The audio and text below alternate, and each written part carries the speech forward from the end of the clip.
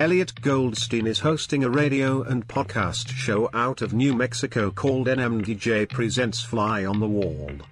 We are building a fresh, fabulous podcast library of musicians, writers, artists, and all good people of note, with many new and exciting guests to come. We are listener funded.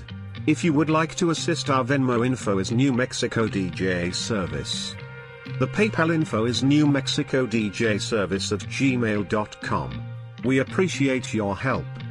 We would like to thank Alan Gower for the intro music.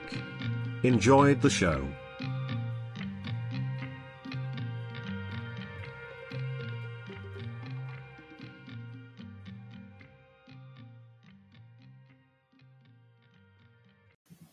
Hey guys, thank you for listening to Fly on the Wall podcast. I'd like to tell you how I got started. I really had no idea on the beginnings of even where to start. And I stumbled upon Anchor by Spotify. And it's the easiest way to make a podcast with everything you need all in one place. And I'll explain. Anchor has tools that allow you to record and edit your podcast right from your phone or your computer. And when hosting on Anchor, you can distribute your podcast automatically on listening platforms. I'm on Spotify, I'm on Apple Podcasts, I'm on other platforms, and Anchor made it so simple. And it's all in one place. Everything you need to make a podcast, you can find in one place. And the amazing part is it's all free. So there is no downside to any of this. So download the Anchor app or go to anchor.fm to get started. That's Anchor, Anchor. And again, it's the Anchor app or anchor.fm. And it's real easy to get started. And thank you for listening to Fly on the Wall. And back to the show. Woodstock was a music festival held August 15th through the 18th, 1969, on Max Yasker's dairy farm in Bethel, New York. Billed as an Aquarian exposition, 3 days of peace and music and alternatively referred to as the Woodstock Rock Festival, it attracted an audience of more than 400,000. 32 acts performed outdoors despite sporadic rain. The festival has become widely regarded as a pivotal moment in popular music history as well as a defining event for the counterculture generation. The event's significance was reinforced by a 1970 documentary film, an accompanying soundtrack album, and a song written by Joni Mitchell that became a major hit for both Crosby, Stills, Nash and Young and Matthews' Southern Comfort. We are honored to have as our guests the producers and originators of the festival, Artie Kornfeld and Michael Lang. Remember that this radio show is listener funded. If you wish to contribute, our PayPal info is notyourmothersradio@gmail.com. That's notyourmothersradio@gmail.com. We would like to thank you in advance for any contributions. You hear me? Yeah, sure. Good. Okay, good. So we're good. Okay, you see my picture? I put my picture up. Yeah. It's not sticking. Okay, good. So if we don't have a picture, we don't have a picture. No, we're good. Don't worry about it. No, I did a 12-hour interview in Australia, 12 hours without a picture, and they got incredible rating. No. Maureen is putting stuff up for us. Okay, yeah. God, there's a lot of stuff we put up. It's all over the fucking page. I know. Okay, well, I'm echoing. I'm getting an echo. Okay, how about now? Yeah, I heard my voice. Now I don't hear my voice. Yeah. Okay. Yeah, you can hear a little echo when I play music. That's all. It's the only time you. Yeah, well, I don't mind that. Okay. I've heard it in final mixes, and it's freaked me out. Where did that come from? I know. That was like McCracken in that symphony when I couldn't find the noise for a week, and he was humming as he played. Oh, God. Okay. You're going in and isolating 34 tracks of different instruments, just trying to find where that sounds. It drove me crazy. Yep. Drove me crazy having Debbie Harry standing next to me for 6 months. Yeah, really? Yeah, that drove me crazy too. So, yeah, okay. I could say welcome everybody to my 2000th interview in 50 years. Which is about right. Wow. But here I am. Yeah, you going to play Still Crazy? Yes. Yeah, I think it fits. I do All right, too. well, it's 12 o'clock, so should I just stay on? Yeah, just stay on. I'm going to start. Well, let's see. What time is it now? I'll go live. Okay. Hang on. You got a couple of lines? Yeah, really. Okay, you ready? Yeah, I'm going to get started. I'm going to get started. Okay. Okay. Okay. I'm going to actually mute you so you'll be able to hear. No problem. Okay, here we go.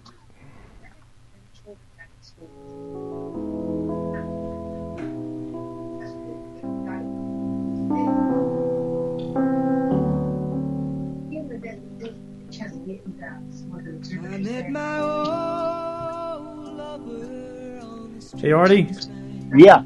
Okay, I'm adding a call now, so I'll be with you in 2 seconds. Okay. Okay. Okay. And we talked about some old times, and we drank ourselves some beers. Still crazy after all these years.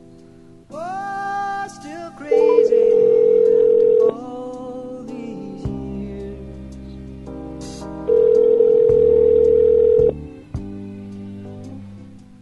I'm not the kind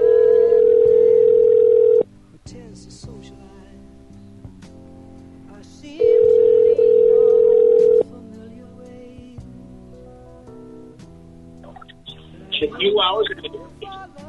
Hello. Hello? Oh, hi. Okay, let me get everybody hooked up together. And let me just merge everybody. Okay, Artie. Author. Yes, sir. Okay, we have a special guest on with us today. Really? Yep, wait, hold Good on. morning, Arthur. Who is this? Good morning, Arthur. Who's that? What do you think? Michael? Yes. Hey, what do you say, Lang? Yeah, we got everybody. Okay, I'm going live, guys. I heard two words, and I said, I think that's Michael. Wait, you guys could talk. You're offline, guys, so I'm just going to introduce everybody. He's up early because he has to mow the North 40.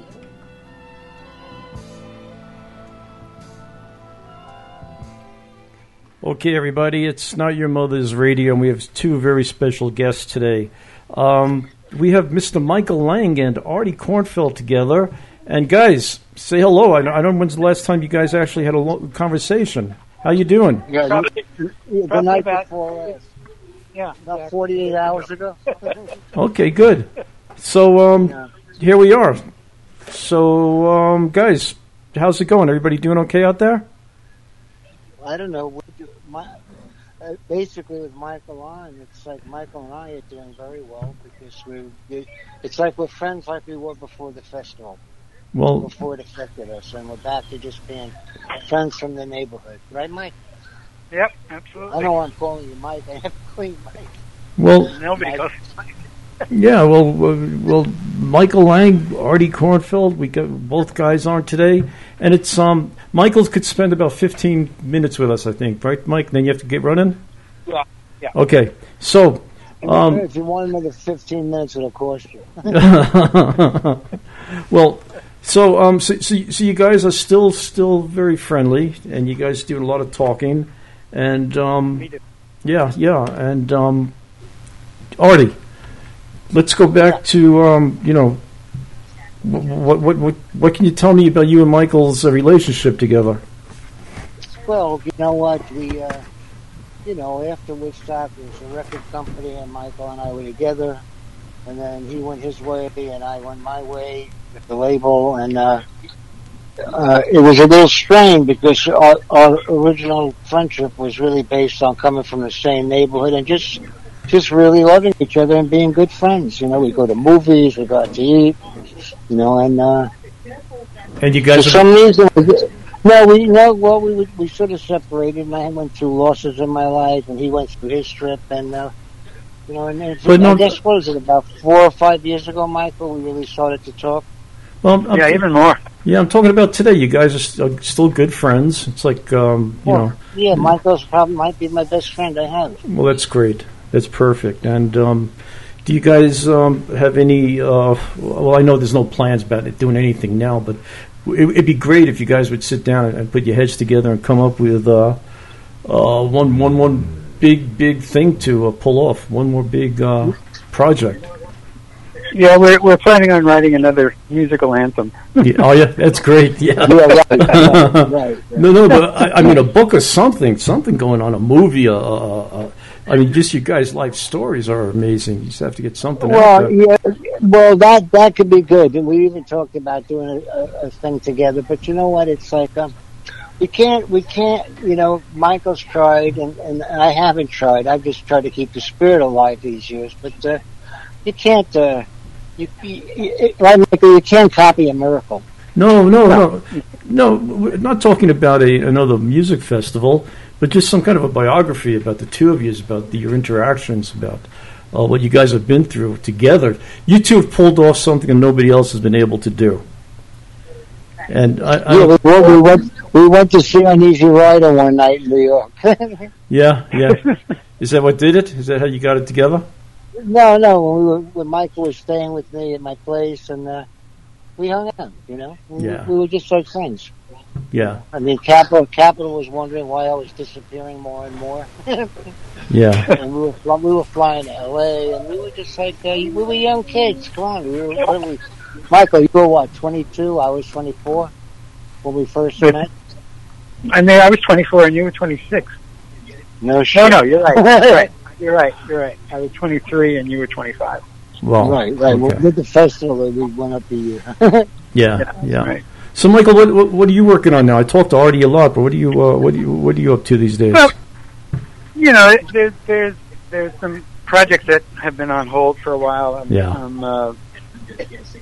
been trying to get a film produced based on a Russian novel that I had the rights to called The Master and Margarita, and Baz Luhrmann is involved in the project, but because of COVID, everything's on hold. So, right.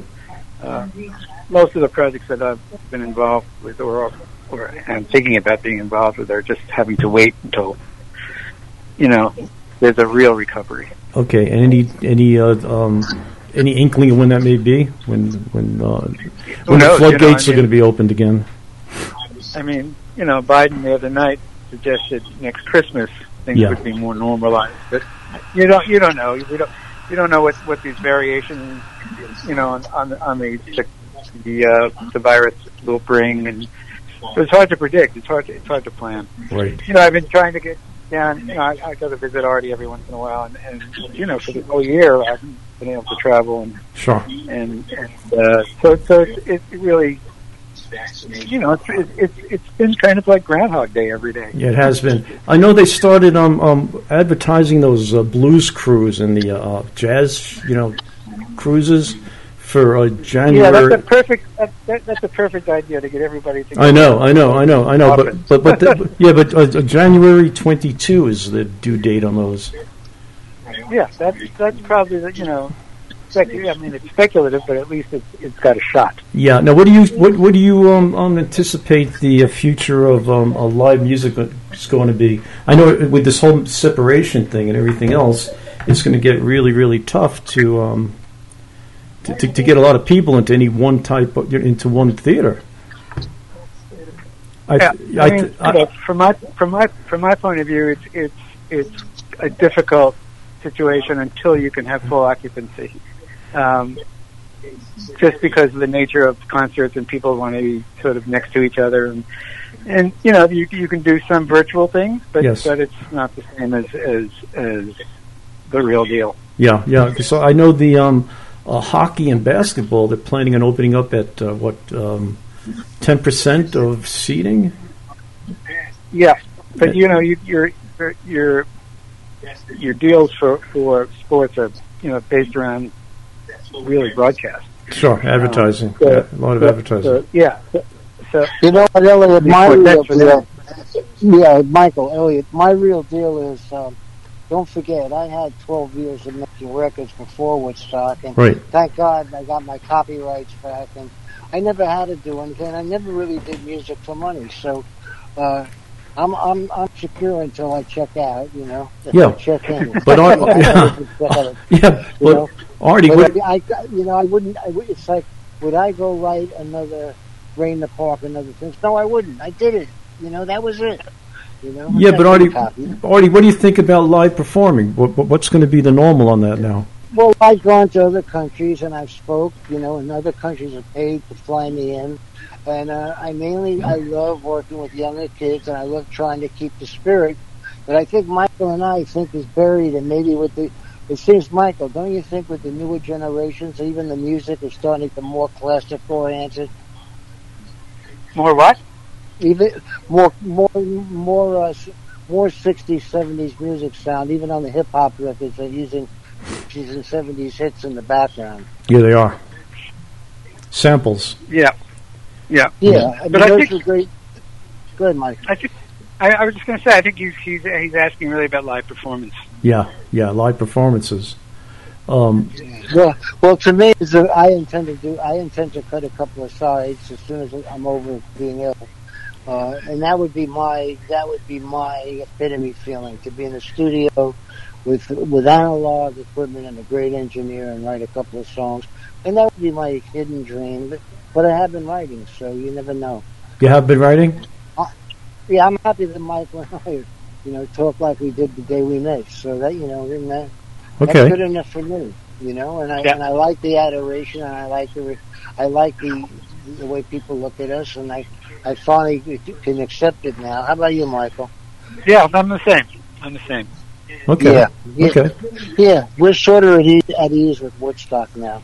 Yeah, but well, first of all, a festival like Woodstock can never happen again. It's that's off the table. That's never going to, just what you guys did is like a once, getting hit by thunder once. But how's our concert on the moon coming, Michael? Yeah.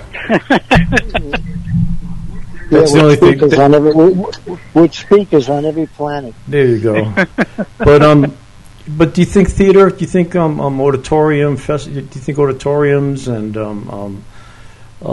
stadiums will ever have concerts the way they did up? It'll come back eventually, of course. Yeah. As soon as it's safe, it will come back. I mean, there's always there's obviously an increased demand for live music now because we haven't had it. Right. But that's such a big part of everybody's life that it will bounce back as soon as it's safe. Are you doing anything in production? Not right now. Oh, no. Are you? But up to this point, have you been? I know you've worked up to the COVID. You were doing concerts and things like that. Well, we tried to do a 50th anniversary and it didn't come off. Right. We had the wrong partner, so that was very disappointing. We had, I think, put together probably the best lineup that any festival has had for years. Right. And a lot of work, and turns out that the court decided they were wrong, which was nice and redeeming, but still it was a big missed opportunity. Okay. Yeah, Michael and I did talk the last month before he was trying to do the third, and we actually discussed me coming in and working with him on it, but yeah, absolutely. Everything just seemed to fall apart. Right. Yep. Absolutely. Yep. Well, everything happens for a reason. It just wasn't the right time or whatever. Well, that had to fall apart so Michael could get back together. Yeah. Okay.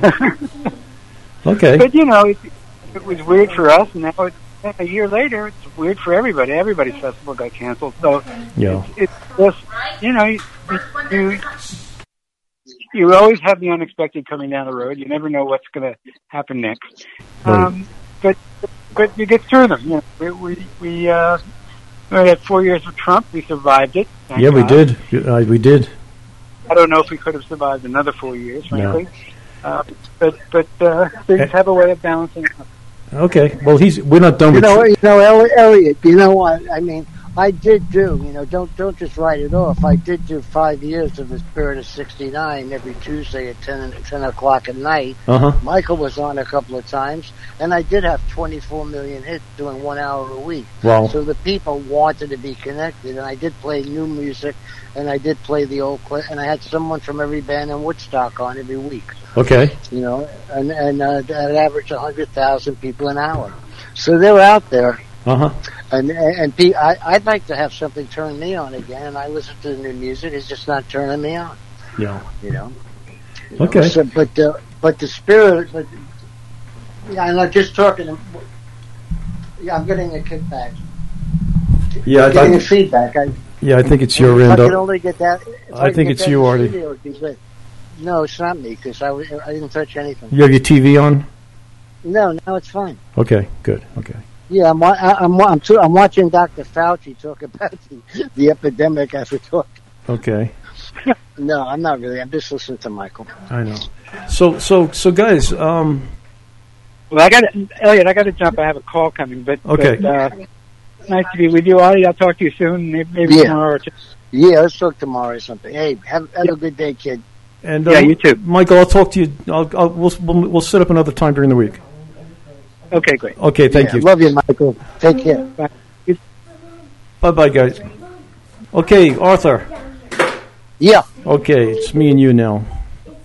Yeah, we're having fun listening to your interview with Michael Lang. Yeah, we No, I didn't like it particularly. No, I mean, I was into it because I know all Michael's thoughts on this stuff. So it's like, Yeah. and I've known him for years. You know, I've been successful at everything I've done in the music world, Right. whether it was as an artist, as a writer, as a producer, as running major labels, as having Yes. my own label, and you know, and my only concert was Woodstock. The only thing my first show was at Changing Times with the original Pied Piper. The first time I ever played was with the Byrds in Scottsdale, Arizona, in 1963 or 4. Wow. And we opened for the Byrds, and that's where I met Crosby and McGuinn and that crowd. You know, and that was exciting. Okay. And so I have a couple of questions for you that people have been asking me to talk to you about. Let's see, what do we got here? Okay, you were familiar with a producer named Bob Johnson. Yeah, very familiar. Okay. I'm getting that feedback again. I don't know why. That echo is back. Yeah. Is it gone? It's okay. Is it gone now? Yeah, it's gone. It's gone now. It's something on your side. I don't know why. Okay, because I'm not getting it. Okay, so anyway, Bob Johnson, what's the deal with Bob? Bob Johnson was a great guy. When I was the vice president of rock at Capitol Records, Bob was the vice president at Columbia with the same job. Okay. We were on the same level. Now, Bob's past was incredible, going back to Carl Perkins and Buddy Holly and John Cash and all the songs he wrote under a different name that no one knew about. And he was an incredibly wonderful guy. Mm-hmm. And then a friend of mine called me, a very wealthy guy, had sold his company, and said, I've been talking to Bob Johnson. I said, God, I haven't talked to him in 25 years. And he came and stayed with me here at the house, and we talked about putting out the Carl Perkins, and then McCartney got interested in coming in on it. Uh-huh. And then Bob went and checked out. He passed away. Bob was a genius. Okay. I mean, the story I've told you, when he went with Columbia, the famous Clive Davis, which I don't really go, wow, Clive, because I know Clive a long time ago, and right. he was just Clive. Okay. And I'm getting the kickback again. Anyway, so he called Bob Johnson into the office when Bob first went into Columbia, and he said to Bob, I'm going over the roster, and here's what I want you to do. He says, that guy with all those words and that whiny voice, that Bob Dylan, yeah, I want to drop him off the label. Wow. And then he said, and the two gays, Simon and Garfunkel, I think they're going nowhere. What year was this? This was early 60s, mid 60s? Well, no, this was just a couple of years ago before he died. It was me and him. When he told me the story. Yeah, I know. But when he was over at Columbia. Yeah. Oh, yeah. Well, it was when Sound of Silence. It was when the Pied Piper was out. Okay. So anyway, and then he said, and that old guy, that Johnny Cash, he's too old. I want to drop him. And Bob said, well, I have this plans to go where Johnny served time at Folsom and do an album. Right. And Clive says, if you go in and do anything with Johnny Cash in that prison, I'm going to fire you. So Bob was no revolutionary. He just loved music, and he paid for it himself, and he went into Folsom Prison, and he cut Johnny Cash's biggest album, Folsom Prison, and it sold 17 million albums. Wow. So, that was Clive's year. Well, Clive got into Mariah Carey, you know. So Clive didn't make too many right decisions, huh? Well, no, Clive was great at what he did, but he was. I never want. I'm not. Yeah, I ran companies, had my own, but I was still just a guy. I was still just a kid from Bensonhurst writing songs, and thank God that part of me never changed. You know, Okay. I went off a couple of times, but I came back. And you're still writing now, right? Oh yeah, I'm writing better than ever. But there's no reason to play it for anybody when I go in and record something, and if I put it, there is a service that if I put it out, they'll get it on every single downloading. Sure. Situation. And I'm not doing it to make money. I'm doing it with a message, and it will be a message of like the song I wrote, "Help Another Brother on His Way Today." Sure. Or "One's Too Many, a Thousand's Not Enough," which is from my 12-step trip. Wait. And that's an anti-drug song, basically. Yeah. Wow. Okay. Nick Lowe has a song called that too. One's too many and 100 ain't enough. Well, he says 1,000's not enough. It's an AA expression you hear at meetings. Sure. Yeah. So I found out that one was too many and 1,000 wasn't enough. Yeah. And I'm sober 38 years. Yeah. Wow. And also Bob Johnson had something to do with Leonard Cohen, didn't he? No, I discovered Leonard Cohen actually. Yeah, I know you just. Well, the story was Leonard Cohen and I met in a kosher deli at 3 a.m. in San Juan, Puerto Rico. Wow.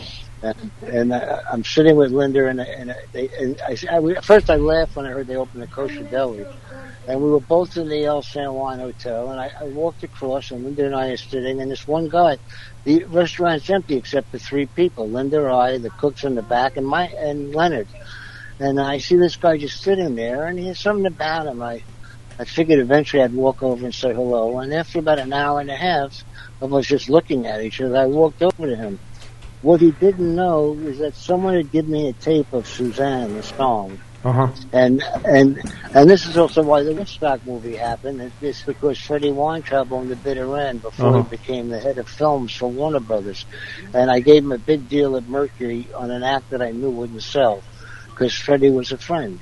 So anyway, I go over to Leonard and I said, "Who are you?" He said, "I'm Leonard Cohen." I said, "I know your name." And I couldn't remember why, because I don't remember who wrote Suzanne. He said, "Well, I'm a songwriter." He said, "But nobody's doing my material yet, and I just can't break through." And I said, "Leonard, I blew his mind." I said, "Leonard, to tell you the truth, I released 2 weeks ago Leon Bibb, the TV and the actor guy from Canada, and I used a full symphony on Suzanne." Wow. And actually, if you get a chance, go to YouTube. If you could find Leon Bibb, that version of Suzanne's incredible because it's like it's with the New York Philharmonic. Really? Yeah, strings, horns. It was fun to do. I knew it wouldn't sell 2 records, but it was such a great song. I'm a songwriter, so that's the first thing I hear. Right. And then I heard him do Hallelujah, and it blew me away. And I didn't become a Leonard Cohen fan because I met him as a kid that was trying to break in. Yeah. And I just got into Leonard Cohen just before he died, about a year before he died. Oh, okay. I spoke to a Fred Katera. Do you know Fred? I know the name, but I don't remember the person. Okay, Fred used to. He worked for CBS. He was a staff engineer for CBS, and he told me a story about Leonard that he was doing one of his earlier albums at CBS, and Leonard said, "Can you get me a full length mirror?" So Fred went out, got him a mirror, and he put it in front of Leonard. And Leonard used to do his recordings sitting in front of the mirrors because he wasn't a great guitar player, but he was able to tell what chords he was playing, looking through the mirror. And that's how he kind of recorded his first couple of albums in front of mirrors. So, yeah, if I was producer, I would have said, "Leonard, forget the fucking mirrors. Get into the music." Okay. So that's Bruce. Then also Tom Wilson. Do you remember Tom, right? Yeah, he was a friend. We were all friends. Yes. My first hit was 53, and my first record was 58. So we were the guys who were the young guys, and by the time it got to 62 to 65, 66, like when Michael met me, I was already the first vice president of rock in the industry. And that's when I met Michael, and I couldn't believe I had the Beatles, I had Lou Rawls, I had Linda Ronstadt. I mean, and I was just listening to the stuff and stopping in the studio just to groove. It was interesting to go somewhere and get into someone else's trip and get out of my own crazy head. Sure, So crazy after all these years. Yeah, that's you. I mean, that song was written for you, right? You know what? Paul's younger brother. Yeah. Paul Simon and my late wife Linda, they went to Forest Hills High School. Leslie West went there, Bert Summers went there. Okay. And Eddie Simon came to me and I signed him as an artist to Mercury, and then I hired him as an A&R man to work for me.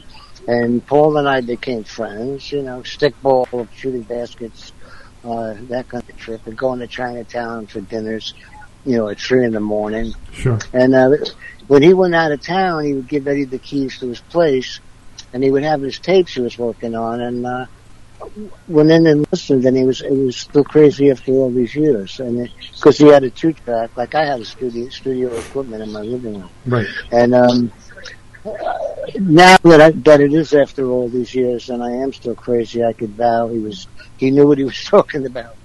Okay, so Paul blew my mind. Paul and I had the same manager in 1958. Really?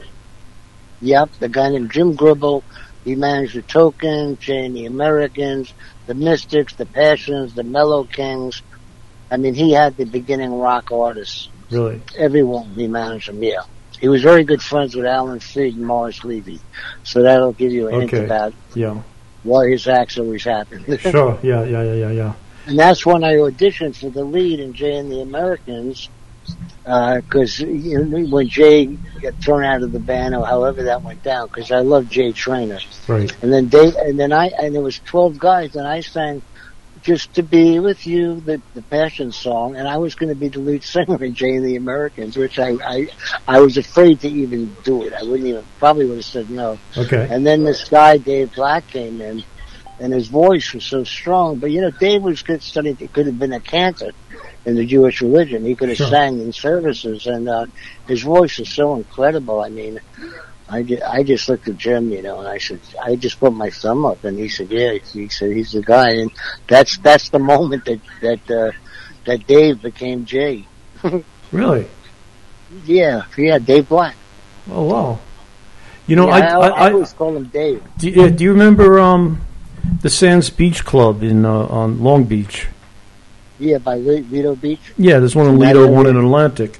I used to work with those guys doing music for them, and there was a wedding one night, and I was happened to be there, and Jay was the lead singer in the wedding band. This was after Jay and the Americans already, and it seemed that he owed somebody money, and to work the money off, he was working weddings for this whole organization at the time. Yeah, Dave Black is a tough cookie, boy. Yeah. I tell you, I wouldn't want to take him on in the park, Yeah, I think it was a gambling debt. Well, yeah, I was a gambler too, but I paid it, and I stopped. Because one's too many, one bed's too many, and 1,000's not enough. I know. That's all the.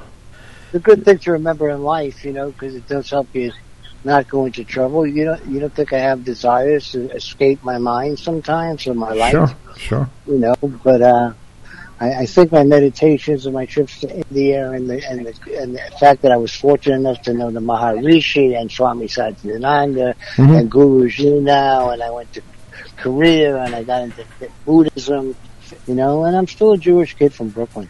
Yeah. You still meditate? Yeah, every night. Do you? Good. I used to meditate the whole year before Woodstock. Linda and I would sit, and I lived on the 38th floor. You could see over the city, and we put incense on. And when you do transcendental, you meditate for 20 minutes, right? And and twice a day. Okay. And I did that for the whole. I started in '67. I did it throughout '68. So when it came to Woodstock, and you know what? I wasn't a stoner before Woodstock. Mm-hmm. I didn't really get into drugs on a bad level.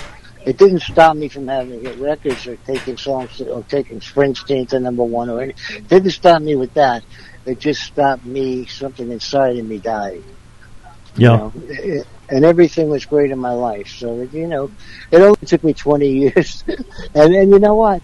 And then I founded Cocaine Anonymous in 19. Me and guys. That's right. You did. Me with people I don't want to name because Sure. celebrities. Sure. Yeah, I came public because I know how many people looked up to Michael and myself, and I want to let them know, hey, it's a good trip now because after Woodstock, everybody wanted to get high with me, Right. and I went right into it. So I fortunately I never got into shooting, and I never really got into downtown, Right. But cocaine took me away, and I justified it by Einstein used it, and Sigmund Freud used it, and, and Samuel Clemens who wrote Mark Twain, Huckleberry Hoot, Sure. and then, but the thing was, Linda was so magical, it's like, and for the people who don't know, Linda was your wife. Yeah, Linda was the reason. She was the idea, Michael doesn't mention it because then it would be two Kornfelds against a Lang, And I don't care who gets credit for what. I'm just happy that people hold it dear and it gives them some kind of spiritual feeling when they think about Woodstock. When I see that field, every time I see a picture of the field, I go, wow. Yeah. And it's like, and I have no connection with it. I'm just another fan, Right. And when I saw the documentary too, it was when I never advertised it, so people don't know, but at Bethel Awards, I was the first person to use the stage. I showed the director's cut. At first, I spoke for an hour and a half. I didn't advertise, and 3,000 people showed up, and it was drizzling on that field, just like Woodstock. Okay. And I got up and I spoke for an hour and a half, and then I went and I sat down with the crowd on the field, which I always wanted to know what it looked like.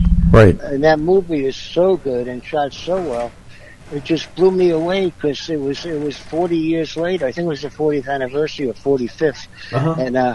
And no one knows I did it because I didn't advertise it. I didn't need to. But it just shocked me when I saw it as just a music fan, and I saw what was there, and I went, oh, my God, this is mind-blowing.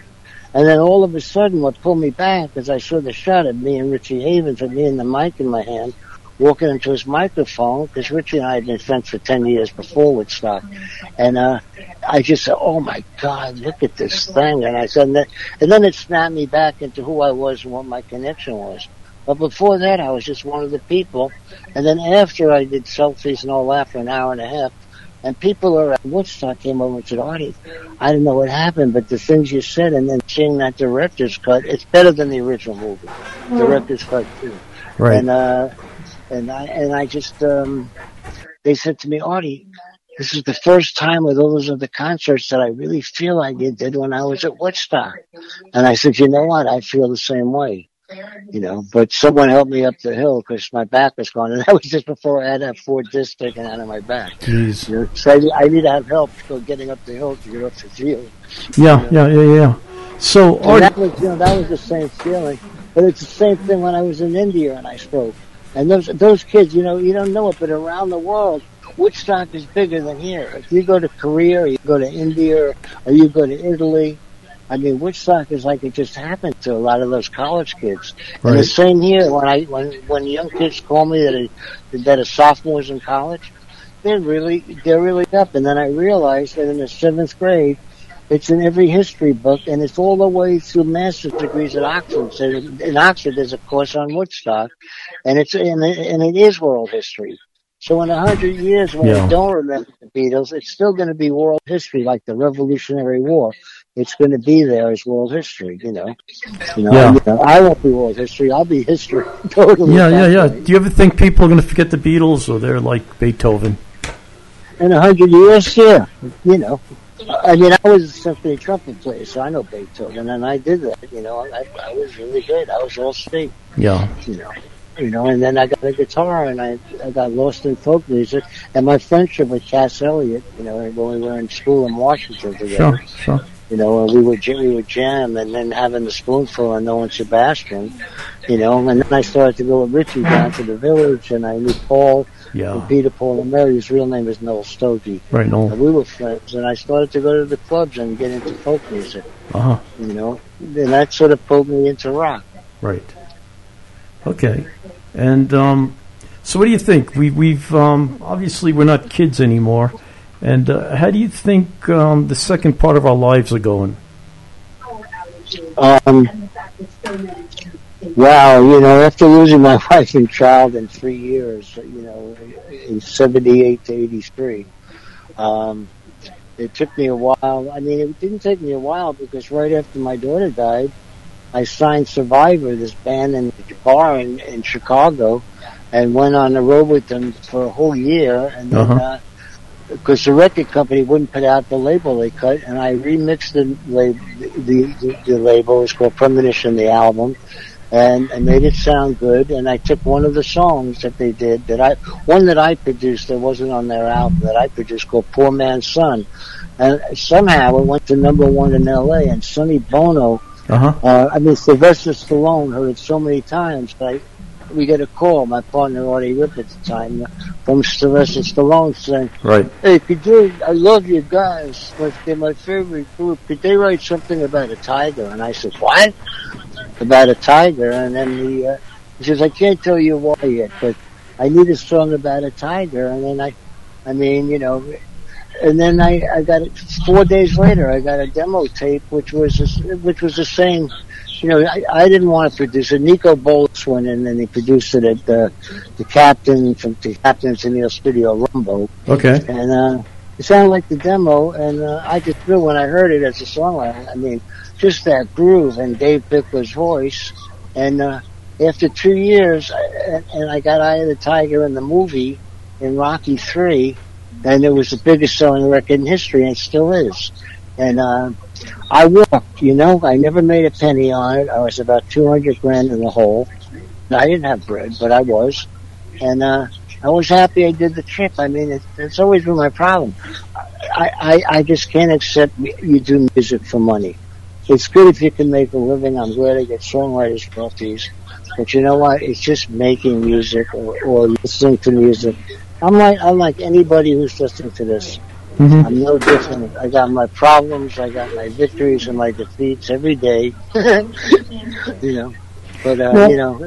it's okay. Well, you obviously did okay in the music business. It was your life.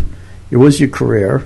And I was going to be a lawyer my whole life. Yeah. But that's not how it panned out. You spent your life in the music business, and you did extremely. I don't know about financially, but whatever you put your mind to. I made $17 million. I don't think I failed. No. But I mean, that's. And I gave away about 16 to young acts like Buzzy Leonard, who everybody knows. Uh-huh. And I gave them back. You got to have friends that Bette Midler did. But when I let Buzzy go from Luther Records, where he was signed in the band Music, uh-huh. which was a great album.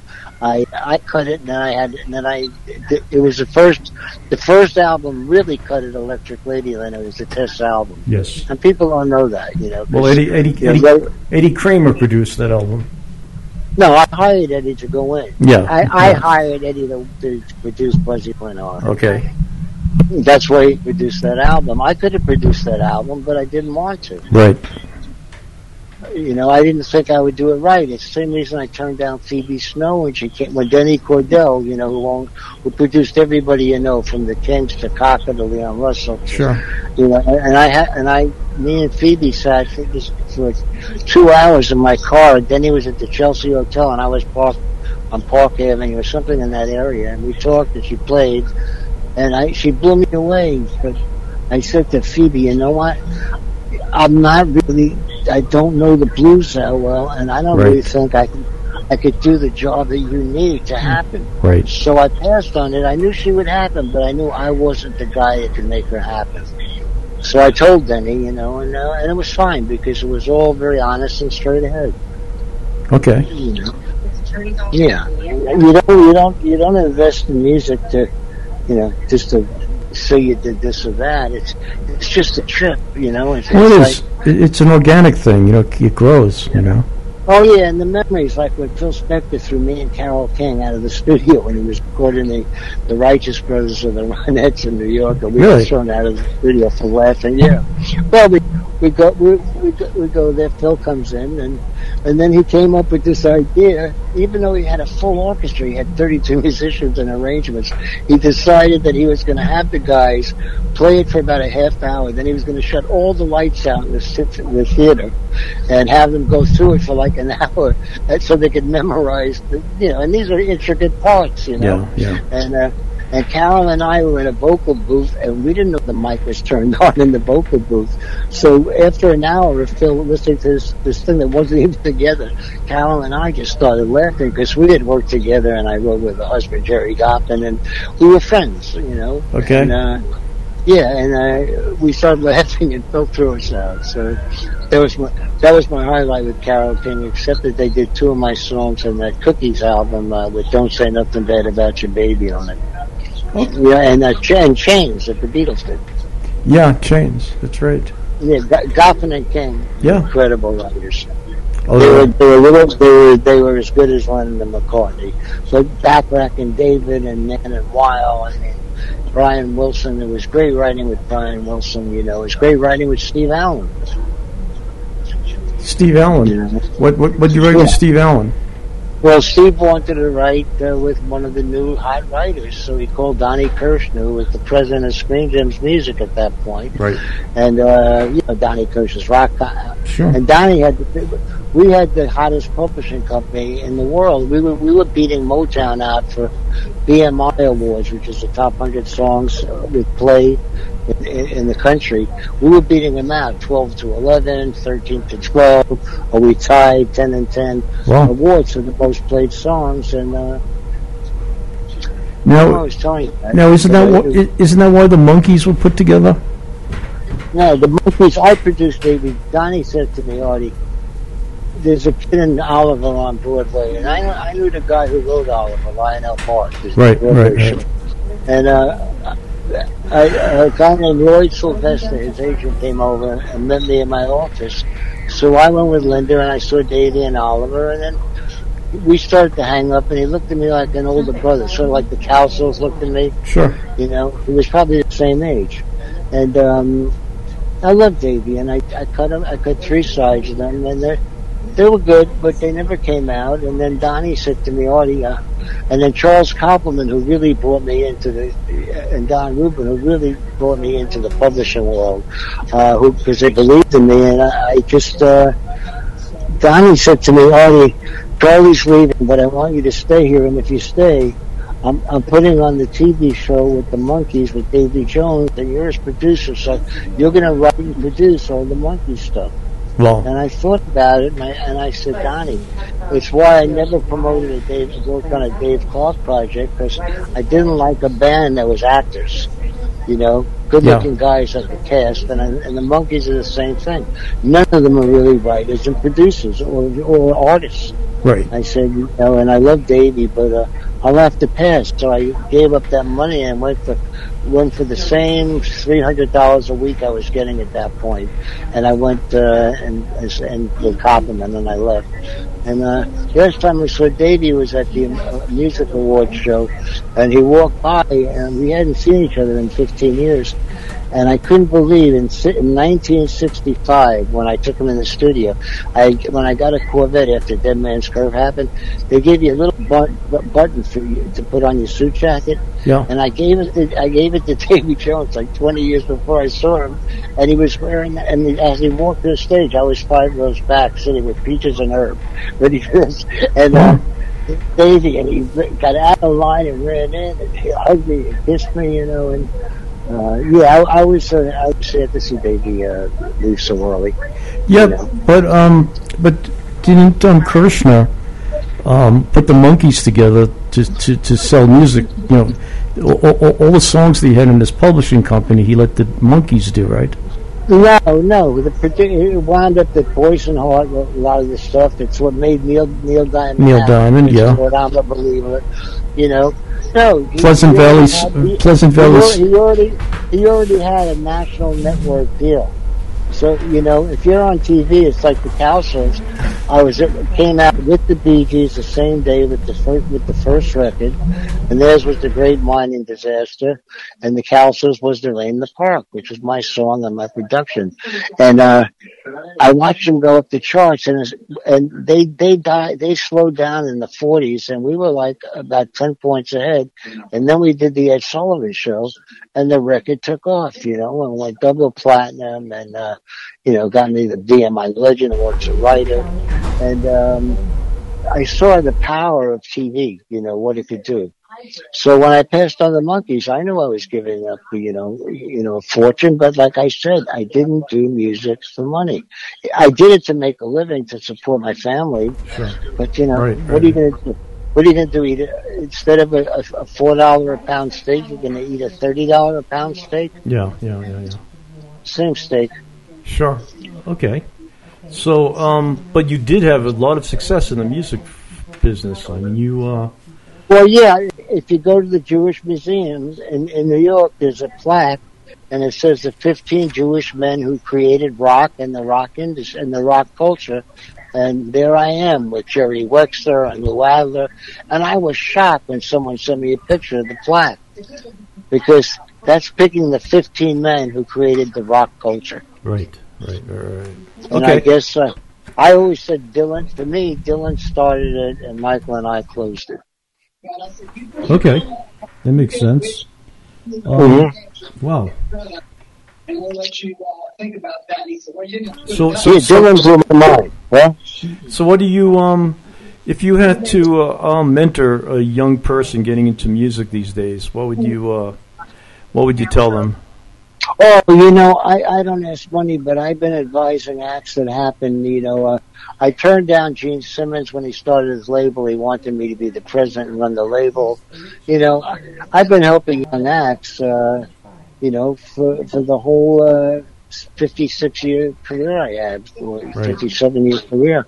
I've always got a kick out of helping. You know, there's a lot of acts I signed, or I paid and the producer went nowhere, but it was still, you know, getting them to and making good records, you know, and just finding a new guitar sound, you know.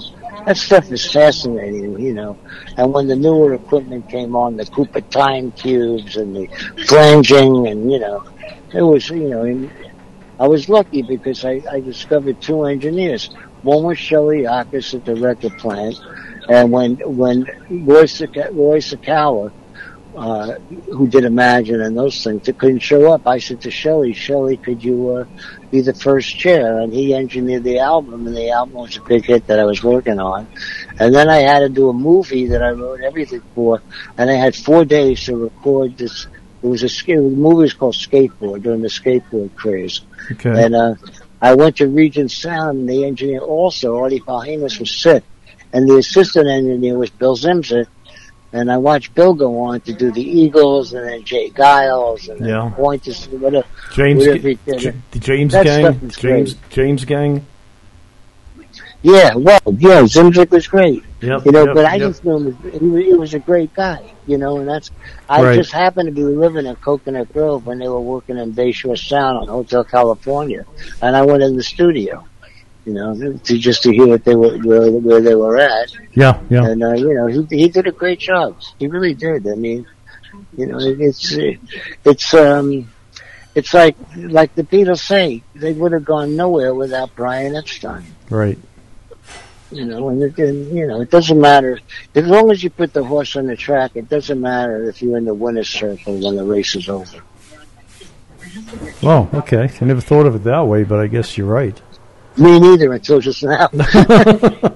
I never said that before. So yeah, well, you know, you train them. You know, you train them, and then you have some prep races. You know, to get to the derby level. You know, and you see the workout times. and then you put everything down. The way I screwed up is Joe Namath. I signed Joe Namath and Joe Frazier to Capitol because they were friends. Right. And I gave them both record deals and I gave them advances. I knew Namath could never record, but the Jets, and it happened to be the year the Jets pulled the biggest upset in football history. Yeah. And when Joe Namath was playing Baltimore, and that's what made the NFL happen that game, he said to me, Artie, bet everything you have, show your house to put on the Jets. I said, Joe, you're 18-point underdogs. And then he flew me and Linda down to Miami, and we went to the game, and at halftime, the Jets were winning by like 14 points. Yeah, what was that, 63, right? Yeah, something like that. I don't remember those years. All those years worries, how am I going to get up and how am I going to stay awake? And I got to be back in the studio. And oh my God, I only had 3 hours sleep. Sure. And it was a kick getting Survivor, and when I was managing and playing the Superdome in L.A. Okay. Or touring with Hall and Oates, and that's when Tommy Mottola approached me about being his partner, and I passed. Yeah, well, Tommy used to manage Hall and Oates. Yeah, and I had a band called Max Demian, which is still, it beat out the Stones for the most radio stations the first day out. And this record, I set it up, it got 300 FM stations. And what happened was it was on RCA, and there was an oil strike, and they had just pressed 10 million Elvis Presley albums, and they had no vinyl. Wow. So they only pressed 2,000 Max Demian albums. The record was the #1 requested on radio for, they sold out in a half hour, the 2000. Really? And we couldn't get any more records in the stores, but it stayed the #1 requested and the #1 most played on FM radio. Wow. And there's one song called Paradise that I listen to it and I go, oh my God, did I really do this? Wow.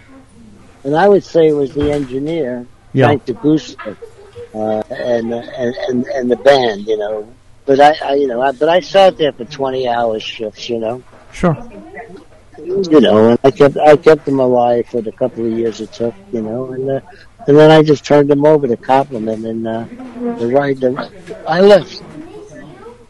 I decided to take time off with my family. Okay. Yeah. So, what's going on these days? How does a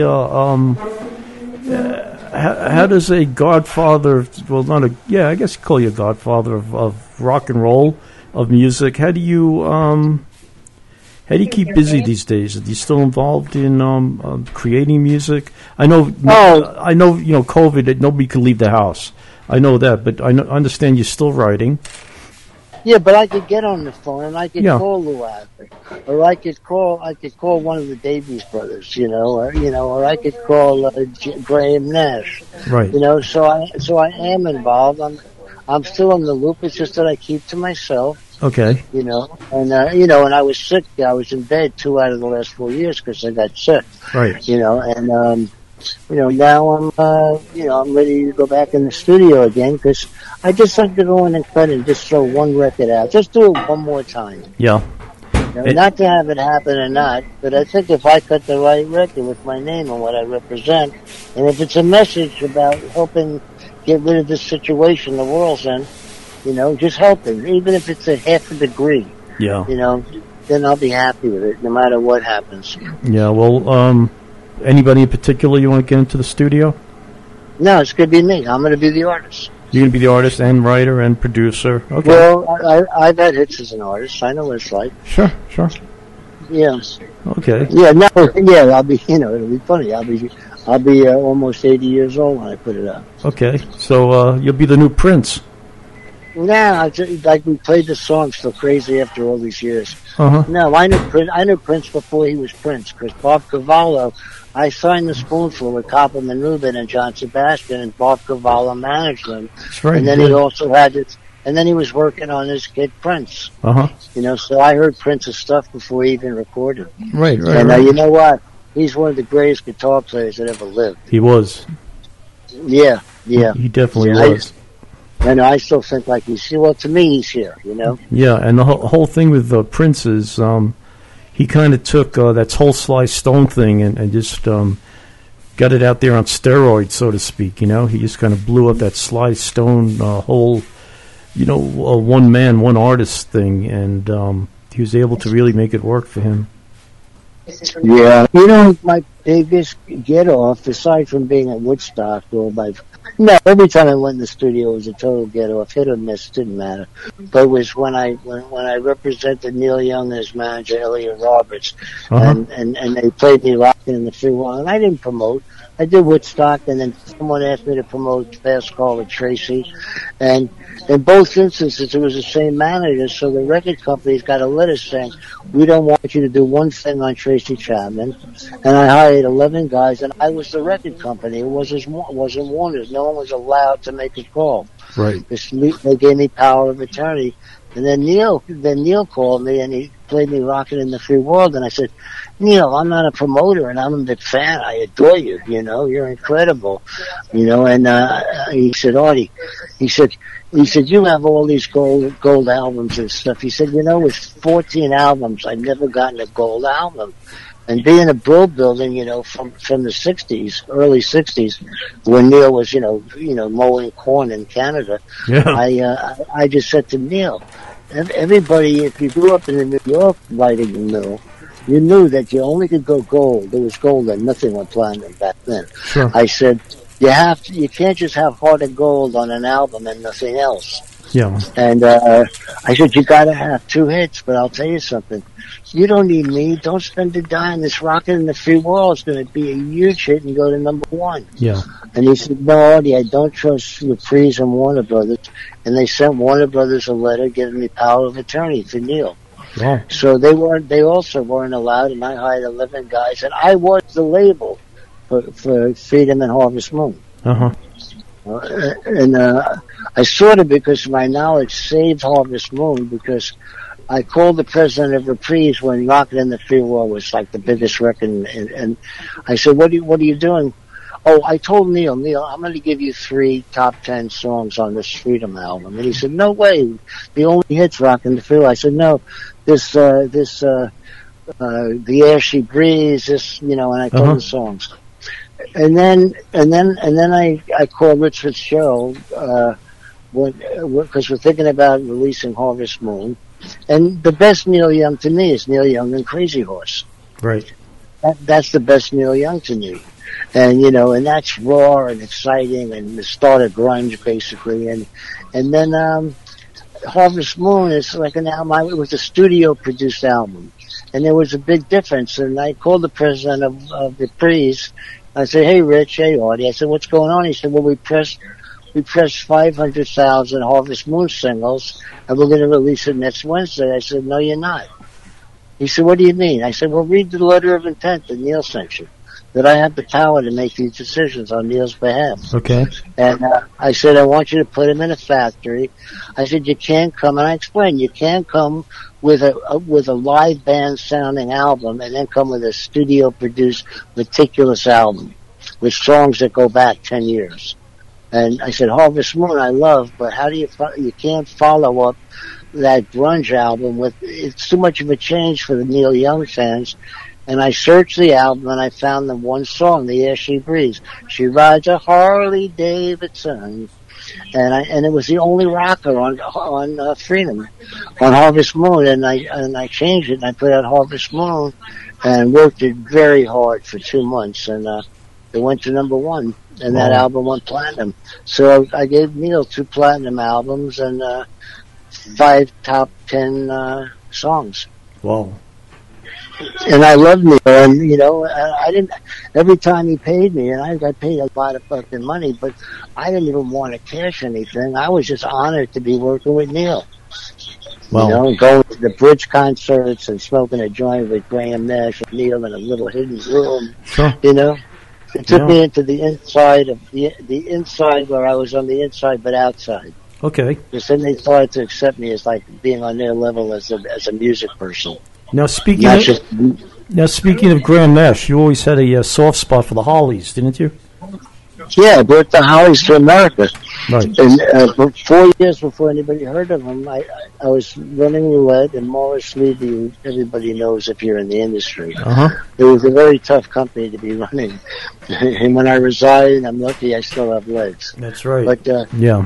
so we put a show at the Capitol Theater on Broadway, and it was ridiculous because you didn't mix colors in those days. But what we booked for the show is I booked the Hollies because I love them, and they were hardly known here. Yeah. And I had the Hullabaloos, the blonde group from England that I produced, Uh-huh. and I put them with Patti LaBelle and with the Isley Brothers. So, you had two rockers, Yeah. and you had two totally blues R&B groups. Right. And I go 3 days before the show's going to open, and the place is empty, and I hear an acoustic guitar from the dressing room. So I walk in, and it's Graham sitting there. That's how we met. And I introduced myself. He said, "Oh, I love your song. Your record, The Pied Piper, was huge, and in England, at Crispy and St. Peter." I said, yeah, I'm really happy about that. And he was playing This Won't Be the Last Time, and I picked up an acoustic, and I started playing with him, and we played for a couple of hours, and we became friends. And every time I see Graham, last time I was walking by and the stage door opened up in an intermission of Crosby and Nash tour, and he pulled me in and said, "How dare you walk by without saying hello to one of your mates?" And he hugged me, and I took him to play golf with me in L.A. Uh-huh. And he's one of the gentlemen and one of the nicest people that I've met. He's on the list of the nicest people and real people I know. Very nice. In the music world. Yeah. And John Lennon was the same way. If you got past everything else, just you and John, it was great just to be hanging out, because just sitting around with John saying nothing for a half hour, you picked up so much of his spirituality. Uh-huh. Mm-hmm. Yeah. And you guys were friends at John's the later part of his life, towards the end. When he was doing, he was right after You Could Imagine. Yeah, till the end. Yeah, but it was all my guys. I helped put the band together on the Hugh McCracken was my guy, and you was the leader of the original Wings. He was the guy who put Band on the Run together. Right. And he didn't go out with Wings. Paul, I think, offered him $1 million a year for 10 years on a farm in Scotland. And Ewing was happening as a musician when his kids were born, and he spent it traveling, and he realized that he was going to be away and not see his grandchildren grow up. That's the kind of guy Huey was. Even after arranging The Thriller's Gone and produced, the last thing Huey did that is he did B.B. King. He arranged The Thriller's Gone, was the other guitar player on it, and then he produced the Alicia Keys double platinum album. But if you look up Hugh McCracken, when people say compare great guitar players, I go to Hugh McCracken, and I also say Glenn Campbell was fucking incredible when he was like 19 when I met him. Yeah. And then he wasn't that slick country guy. He was a guy who came to the session in torn jeans with a T-shirt with a pack of cigarettes rolled up in the sleeve and a six-pack. And Glenn was a trip. He was like a rebel without a cause, And also Jim Webb did great stuff, and Wichita Lineman, and those songs are great. Yeah. Yeah. So it's like the Jimmy Webb tunes. Yeah, well, Jimmy Webb was a great writer. MacArthur's Park was incredible. Yes. That was a incredible record. Yep. It's like he wrote some great stuff. He wrote some great stuff for Garfunkel too. Yeah. But you know what? In reality, was I shouldn't even say this because it's about personal between Paul and Artie.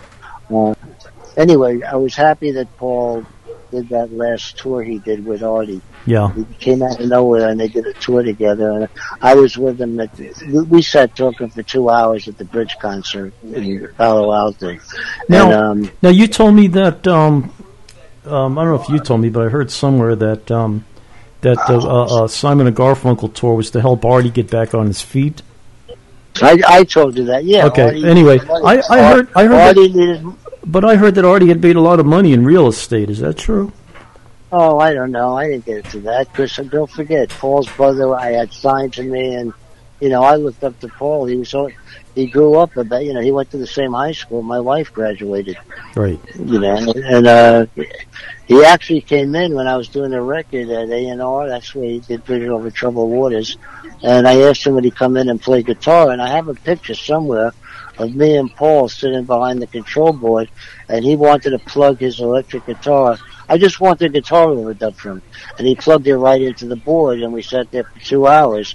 And he was such a perfectionist that he did some great stuff. And they go, no, I want to do one more. I want to do one more. And it wasn't in the days when you could save 8,000 takes. Sure. You only had 2 tracks or 4 tracks. I don't remember what it was on that record. Okay. Yeah. Yeah, well, 2-track hit. Anybody who wrote or produced, because don't forget, the producers that happened, most of us had already done 100 or 200 demo songs to try to get the next Jerry Butler or the next Shirelles, and I got those. I had a Jerry Butler, I had a Shirelles. I mean, that was the big thing if you were a writer, to get your music on the radio. Uh-huh. Yeah. Yeah, first time I heard one of my songs on the radio, it was a follow-up to My Boyfriend's Back, and it went to 10. It was called I Adore Him, that I wrote with Jan Berry. And was in my car, and I put it on, and I heard it, and it just shocked me, because the record wasn't as good as Jan and my demo. Yeah, now you and Jan were pretty tight as well. Yeah, well, that's how we got into the Brian Wilson, and yeah, it was really great because someone in the Screen Gems thing had a program director that they were close with. So on all my songs at Screen Gems, I was looking, and there were 2 writers I didn't even know on the songs that they were getting royalties. And anyway, working with you, I actually played with the Beach Boys at a concert in a parking lot in L.A. And I played piano, which I didn't play. It was so funny because Jan was singing like he was one of the Beach Boys. It was about 2,000 kids there. That was fun. That was my first time on stage.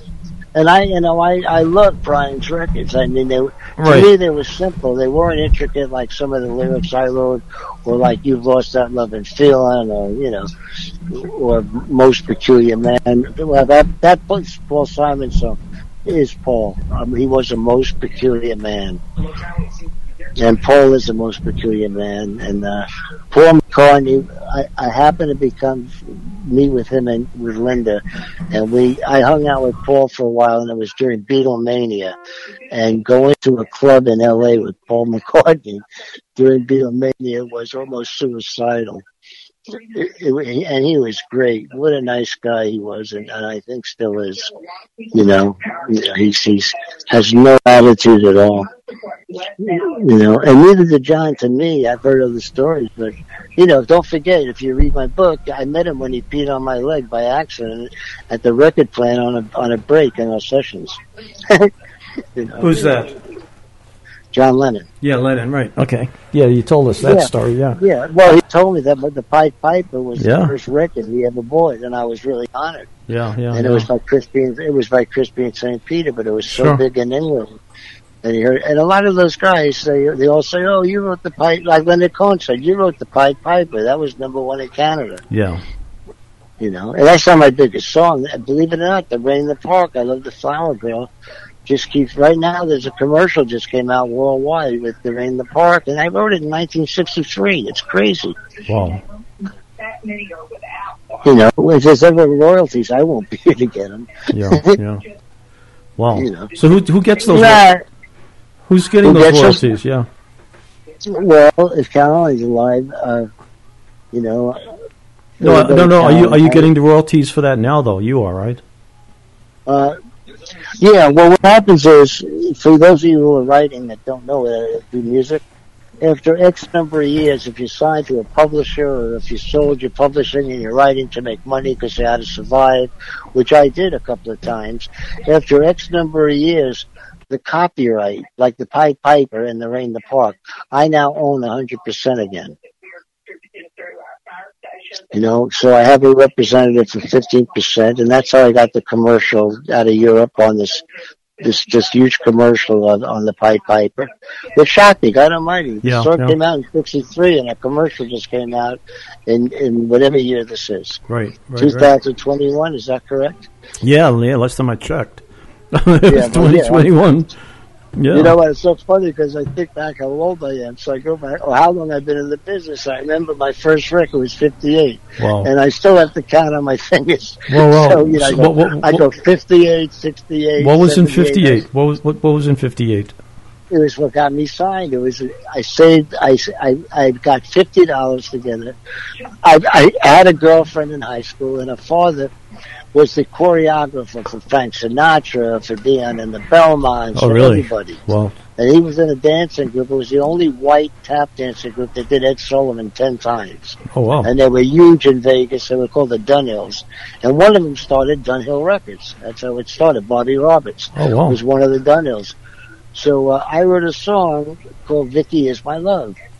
And I played it, and I went in myself, and I made this demo of it, and I played it for Lou. And his best friend was the agent of the biggest rock agency in America at the time. Who's that? General Artist. Who's that? Lou who? Lou who? It was Roz Ross, and it was called General Artists Corporation, and she was with Frank Barcelona, you know. Sure. And they signed me, and it came out. I didn't even know it came out. You know, I was just looking on Facebook, and all of a sudden I see from 1958. I see Vicky is my love, and the name I chose to use was Jess Wild. That was my name, Jess Wild. You know, and there it was, and I found out like 50 years after it came out that it even came out, and it was my first record. I didn't even have a copy. Wow. I don't have a copy of anything because, you know, with the divorces and you lose people, and you know, I know I have stuff in storage that I don't really want to go through. It's too many memories. Yeah. No, I understand. And I gave away all my gold and platinum for the TJ Martell, and to help kids get sober, you know, and that's okay, you know, and I think one of my best accomplishments is when I was called and I put together that first Cocaine Anonymous meeting in L.A. That was the start of Cocaine Anonymous. Because now there must be 7 million people in it. Wow. You know, I went to meetings for 30-something years, you know. Yeah. And I remember the word was out at the time. If you want to do some networking, get to a Cocaine Anonymous meeting. That's where everybody's hanging. Yeah, well, you know what, you can't, you know, it's funny because, okay, I'm gonna, this is confidential, I shouldn't even be telling the story, but I live right by Shangri-La Ranch where the last waltz, and my friend Larry owned it, and he managed the band when Albert Grossman died. Sure. And the band was living, except for Danko, who was my best friend in the band. The band was, and I had him on Capitol. Right. And the band was living at the studio because they were broke during this period. And, so I said a prayer one night after trying to get off that fucking drug for 20 years, and I was sober, and so I walk into one of the rooms, and there's Gary Busey and Eric Clapton sitting with a big mirror, you know, and anyway, wherever they were at, out of nowhere, I had an AA book because I had an uncle who was an alcoholic, and I had read it once. And I took it and I started to read the 12 steps. And Gary Busey was so crazy. He started to write down every word I was saying on a pad, like he was taking dictation. Wow. And I said to me, I'm going to remember walking in on Clapton, because Clapton and I, the first time we met is someone arranged for us to meet at the Fillmore after he came on stage with Derek and the Dominoes. And the first time we met, we know we met, but neither one of us remember what happened. Wow. Yeah, you know, but it was, that's how I met Eric, you know, and he didn't stand out to me. He was just another musician backstage. Sure. You know, but I love Derek and the Dominoes. Yeah, they were a great band. Yeah. Eric's a great musician. He's a great guy. You know, the stuff he's done to help people, you know. Yes. Is incredible. You know, his place in the Caribbean. You know. You know, he does those Guitar Crossroads festivals. You know. Yeah, and he also built one of the top rehab facilities in the world. Yes. You know, and that's why I look up to him. Not for Layla. I look up to him because of what he did with his life. Yeah. He You know. he definitely did do a lot. He definitely. Yeah. He had a tough. I've been around a long time, but I like a couple of lines now. You better believe it. Yeah. But it's been 38 years. Who would even want to go through that hell again? I know. But Eric had a tough life too. You know, it's Yeah, he got sober about 12 years after I did. Oh, really? Yeah. It was that long after you, huh?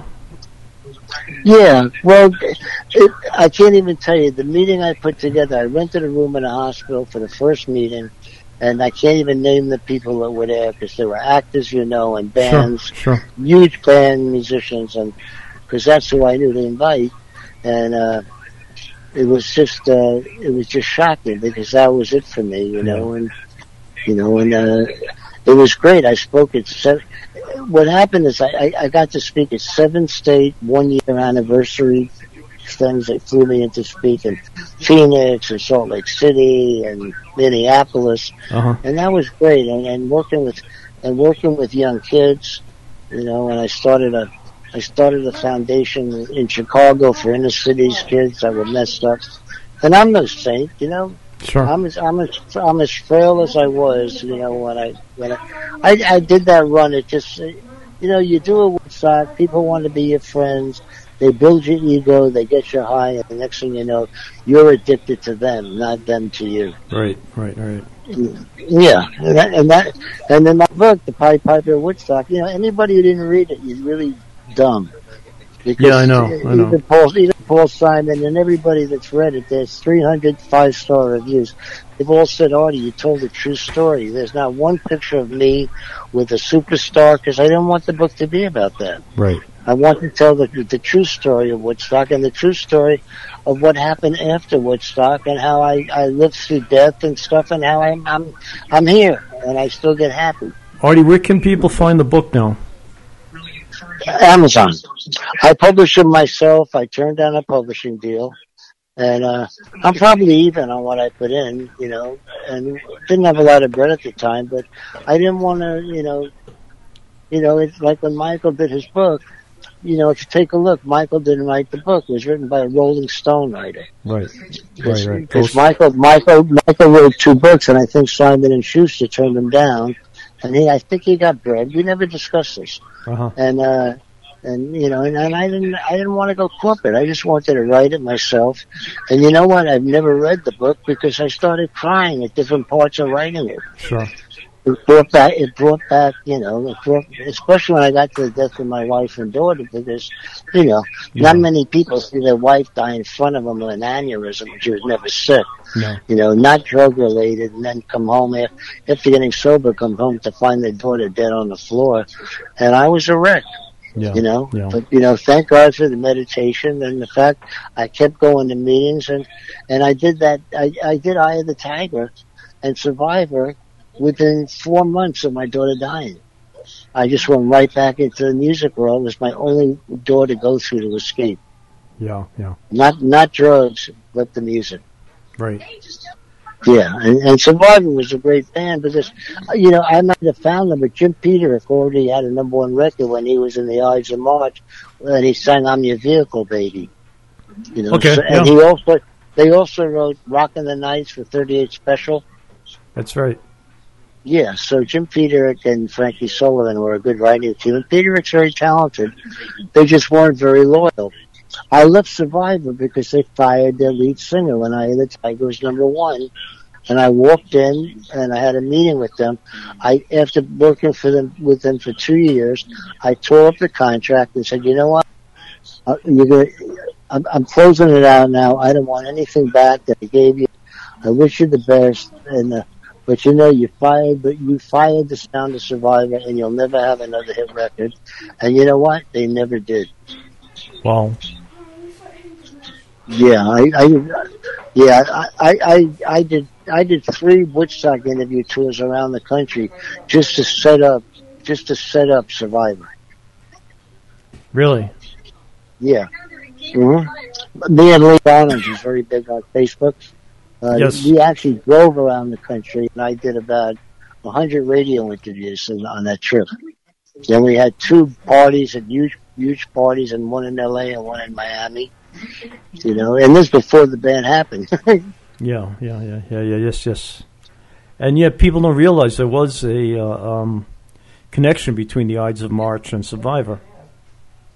No, unless I tell them, you know. Yeah. They don't want to say it. I don't know why they never came out with it, you know. Yeah. And, you know, I said some things in this interview, but I never hide anything, you know. I didn't mean to say the Gary Busey, Eric Clapton story. It was just a wonderful memory to me because I was with Eric at a point when I was glad I was with him. Okay. You know, and maybe if he noticed a big difference in me from the last time we were together, you know, and he saw what it was. Who knows? Maybe 10 years later he thought back to that day I walked in on him and Busey, or maybe he forgot it. Probably he forgot it. Yeah. But I didn't because it's fucking Eric Clapton. Right. So, Artie, who are some of the? I know you had thousands of friends in the music business, a lot of tons and tons of famous people.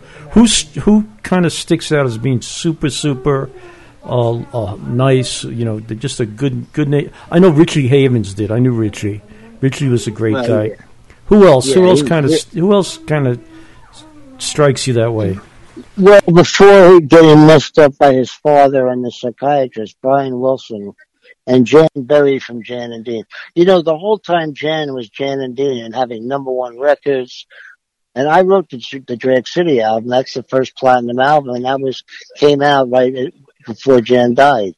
And Brian Wilson was so much fun to be with, and Larry Utall, who I brought Debbie, when I stopped producing Debbie Harry and the group before, I told Larry Utall the Private Stock Records about her, and that's when she became Blondie, you know. And Debbie was great to be around. Larry Utall was great to be around. On the musician level, Graham Nash, I think is great. You know, I like Messina from Loggins and Messina. You know, just certain people stick out, and I love the guys that worked in the studios. Even the guys like Jimmy Iovine, who owns Interscope. I met Jimmy when he was the cleanup guy at the record plant, and he would set up the chairs and set up the microphones. You know, and now he's, I guess he's probably worth $200 million. Right. But I don't think that tells what a person is, because I was going to say, look what Trump is worth, and in reality, that's all a myth anyway. Yeah. You know, so it's like, yeah. So speaking of Trump, where's our country headed to these days? Well, I think what he started, you know, I knew about it because I knew Abby Hoffman, I knew the Black Panthers. So in the 60s, before Woodstock, and I dealt with these people before Woodstock. You know, when I hear the word of mouth, I had a staff of 6 people that promoted Woodstock, and we were the word of mouth. When people told me it just happened by word of mouth, well, someone put out the word of mouth what it was going to be. And if you listen to the commercials, no one had ever advertised the concert. You know, when Bob Geldof, who did Live Aid, interviewed me for the BBC last year, he said, Artie, if I only had you when I did Live Aid, mate, it would still be going on, and you should have been a partner in that. And I said, Bob, you did an incredible thing, and I wish it was still going on. You know, I forgot the question because I shifted into another thing that happened this year. Yeah, no, I was shocked when Bob Geldof called me because we weren't friends. He called me out of nowhere on my house phone. Right. He said, Artie, it's Bob Geldof. I said, no shit. Really? Wow. So I looked up to him because doing 2 concerts simultaneously around the world and broadcasting it, you know, and he's a musician and a writer, and he's never had a hit. He's done a bunch of albums. Well, he had I Don't Like Mondays. That was a hit. Yeah, well, I didn't think it was great. No, I agree with you on that. Yeah. And he's a great guy, you know, and he interviewed me for an hour and a half, and it was for the BBC radio special. Uh-huh. And he didn't interview anybody else about Woodstock. He just interviewed me. It was interesting. Yeah. Geldof's a great guy. Yeah, and he was talking to another writer and another music guy, a musician and a producer, just like him. Uh-huh. You know, and two guys that, you know, took a shot at ridiculous things, and they both happened to me. Live Aid happened as far as I'm concerned. Yeah. You know, I remember Live Aid, and, you know, I remember Monterey, but, you know, like Bill Graham said to me, you know, I'm not stroking myself, and it's not ego, I'm just stating fact. You know, when Bill Graham said to me, I heard you and Michael Lang, you know, I said, why? He said, because I'm the greatest promoter that ever lived, and you guys pulled off the big one, and I've never been able, I tried with Monterey, I've never been able to do it. Wow. And I said, sorry, Bill. And we were shooting baskets backstage at the Sunshine Amphitheater that he owns in Palo Alto. Uh-huh. You know, and he had a basket in the back, and Right. I shoot baskets with Bill. You know, Wow. I don't know him from backstage at the Fillmore. I know him from shooting baskets backstage at a Neil Young concert. Wow. That's pretty funny. Yeah. Oh, I loved that. For 3 or 4 years, Neil would take me with his family. He would get me the same cabin that he had next door to him. His wife at the time, Peggy, would drive me to the site and back and forth. And, you know, and then when I walked in, last time was wonderful because Paul Simon was sitting at a table. And he had another chair there, and he was backstage. And I walked by, and he said, Artie. Oh, I said, hey, Paul. He said, Artie, would you come and sit with me? And then we went over, and he basically apologized to me for really not being there when my family passed away. Right. And about his brother, who I paid for years. And it was so touching because I never really heard Paul open up on a personal level like that. And there was like tears between us, you know, and that was a very high moment. Sure. Paul Simon, he's very eccentric. Yes. And, you know, maybe he's the first guy I know who went to see a shrink. I don't know. But he's intense and he's brilliant. And he's a nice guy. He's a Forest Hills High School kid. Right. Okay. Yeah. Well, my friend, we were just about out of time. And I'd like to thank you for spending the afternoon with me. Oh, my pleasure always, Elliot. And are we going to do this again next month? Yeah. Okay. So let's say goodbye to everybody now, and I'll speak to you later, and we'll set up the next time and everything. And stay safe out there, Art. And I'm glad Michael's able to call in and say hello today. And I love your stories. Yeah, you surprised me with that because I just spoke to him for an hour the day before last. I know. He told me he wasn't going to tell you. Yeah, no, I was surprised. Good. You know, and then I was sitting. Beautiful. He said because I'm used to being the host of a show, so I was listening to you. Yeah. First, I got bothered because you were asking Michael stuff, and I was listening to what he was saying, Uh-huh. and I know the real story. I know Michael. I know Michael better than anybody knows Michael, and I love Michael. I know. You know, but I didn't talk to him for 15 years. Right. You know, but I'm so happy that we have the connection that we have now because it's the same connection we had. Beautiful. You know, and don't forget, we were kids in the same neighborhood in Brooklyn. That's right. That's Yeah, right. you know. Yep. What part of Brooklyn were you in? Bensonhurst. That's right, Bensonhurst Blues. Yeah, it's huge. There's another 3 records on it came out in the last 2 months in Europe.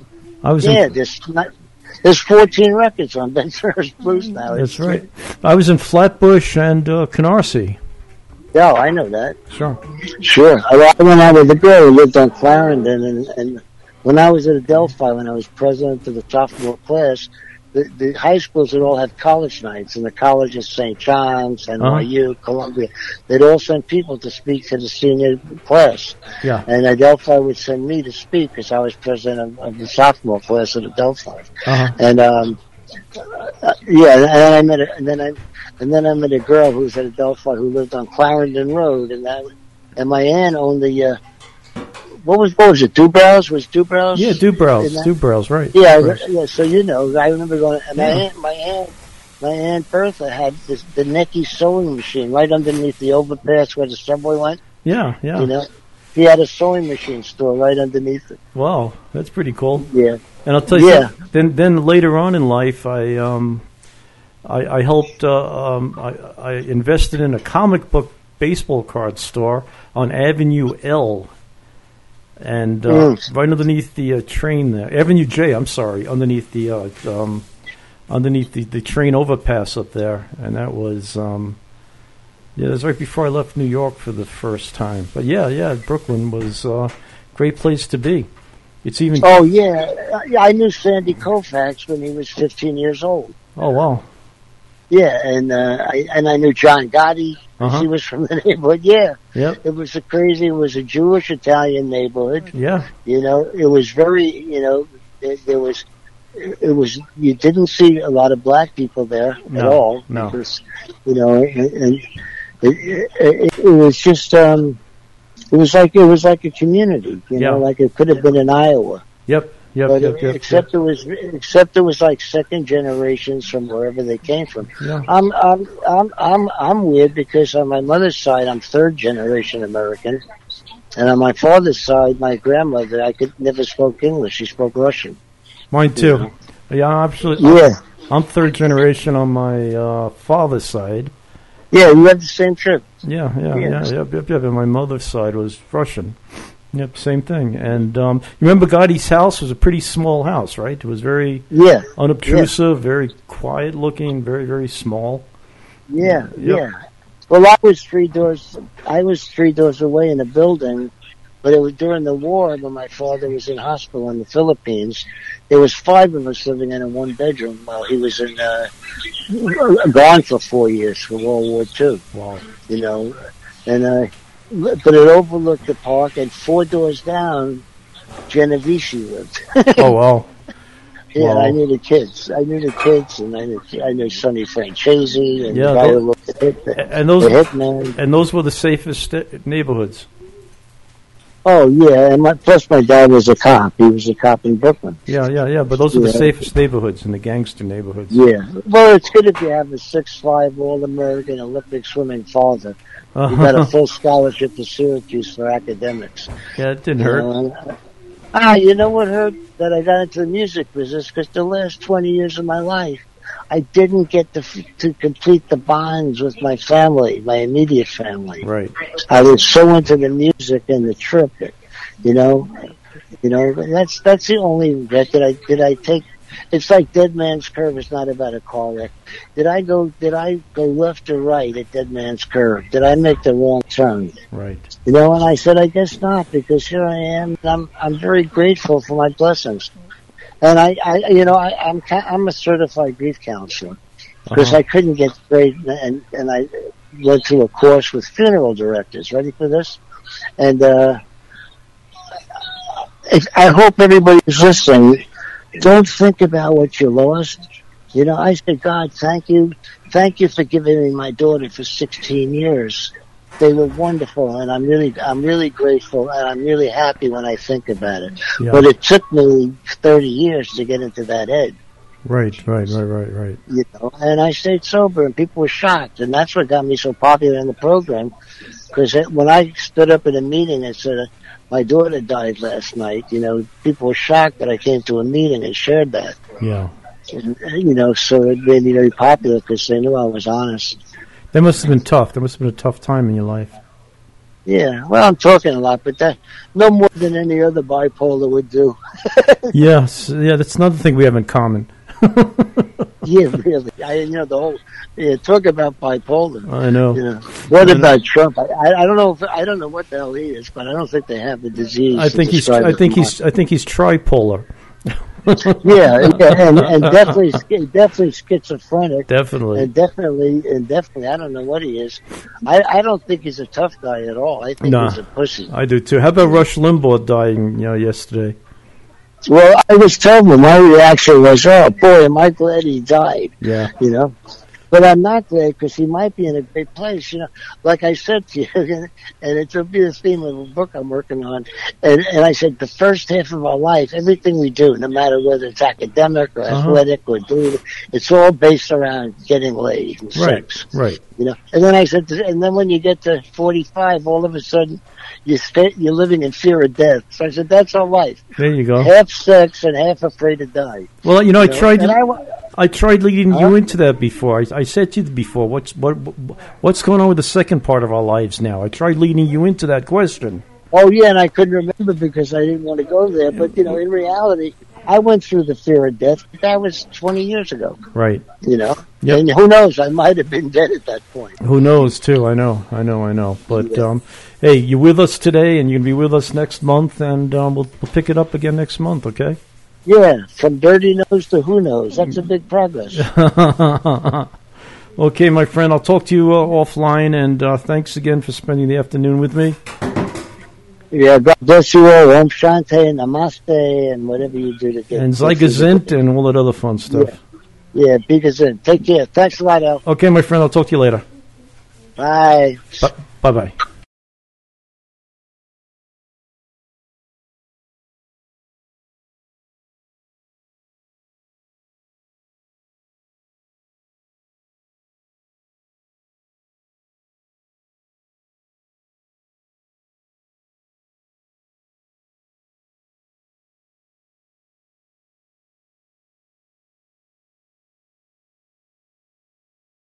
Hope you enjoyed this episode of Fly on the Wall. There are more great interviews to follow, so please list us as one of your favorites and be sure to follow. We are listener funded. If you would like to assist, our Venmo info is New Mexico DJ Service. The PayPal info is newmexicodjservice@gmail.com. Please remember to share our info. Thanking you all.